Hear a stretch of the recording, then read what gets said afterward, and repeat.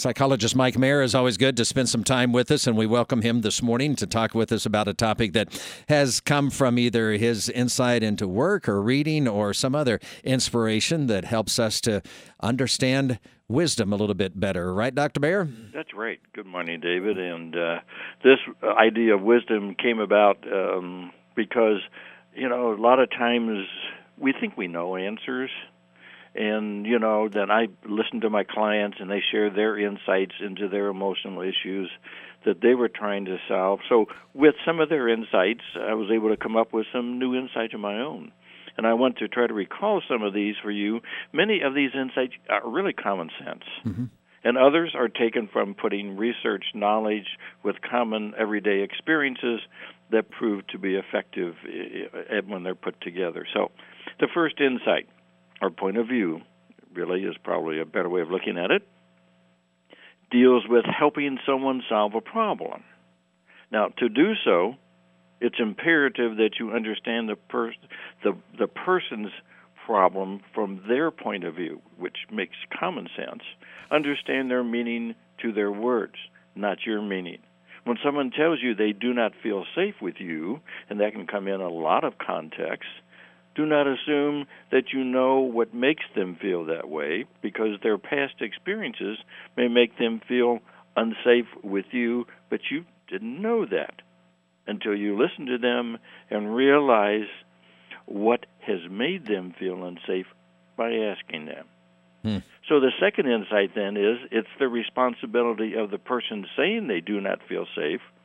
Their responsibility is to be sure the person they are telling this to understands why you feel that way.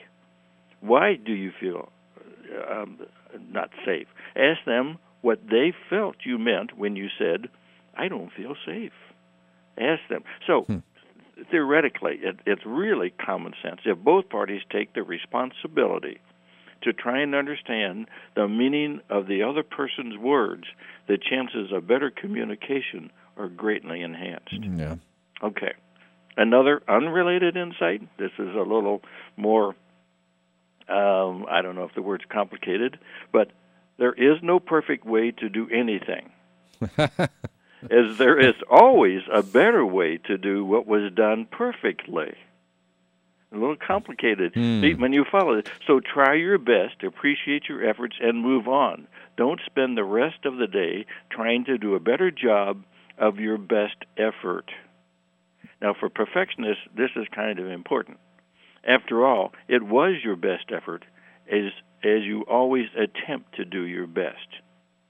So once you do your best, don't try to spend the rest of the day to try to make it better. Mm-hmm. Okay, I got that. Another common sense insight. The tone of your voice does not bring better results as it gets louder.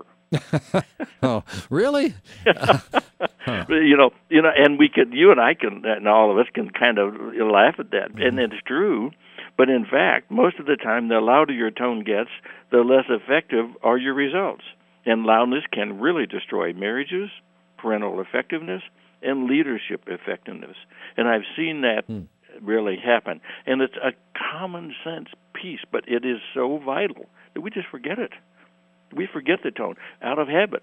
And I've got examples in my head of people that were yelling at each other, and I said, why are you yelling so loud? I said, I don't know. I've always done that. But it was putting off the other person. So another thought to contemplate, you are a unique person by just being you. But you must remember your uniqueness, who you are as a person, as you live life in your various different roles that you will take on, such as a student, a parent, a worker, or a friend. So you need to know who you are as a person first, and then you take on the different roles of life. And that it's a little deeper and a little more complicated, and I'm trying to make it as quick and simple. So explain who you are to others, but also be aware of your own imperfections, because knowing who you are helps you navigate life. I'll tell you what, that's a good one, but at the same time, it's a hard one to do, because what happens is that we are already thrust into a lot of roles before maybe we have an opportunity to define exactly who we know we are. That's exactly right. And so that's if we don't like get a sabbatical somewhere along the way to say, I'm going to go find myself. I'll come back and then I'll be a dad, or then I'll be a husband, or then I'll be a teacher, or then I'll be a radio person, or then I'll be whatever it is, the role that I'm going to be in. Yeah. So really knowing who you are really does help. And then, of course, this is a common thing, an important insider reminder. Our family shapes who we are as individuals. They teach us about life and love. They help shape what we like and dislike. Mm-hmm. Families are key to making this world a better place to live in.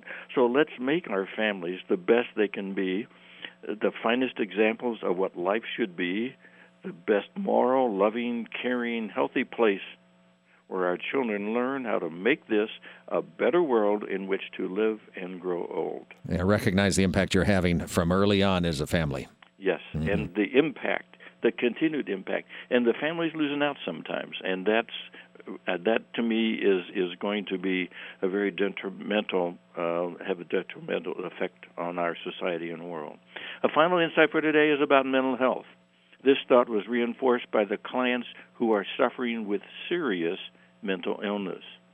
The thought is that we all can agree that physical illness, like cancer and heart and other physical illness, can kill you. But so can mental illness kill you.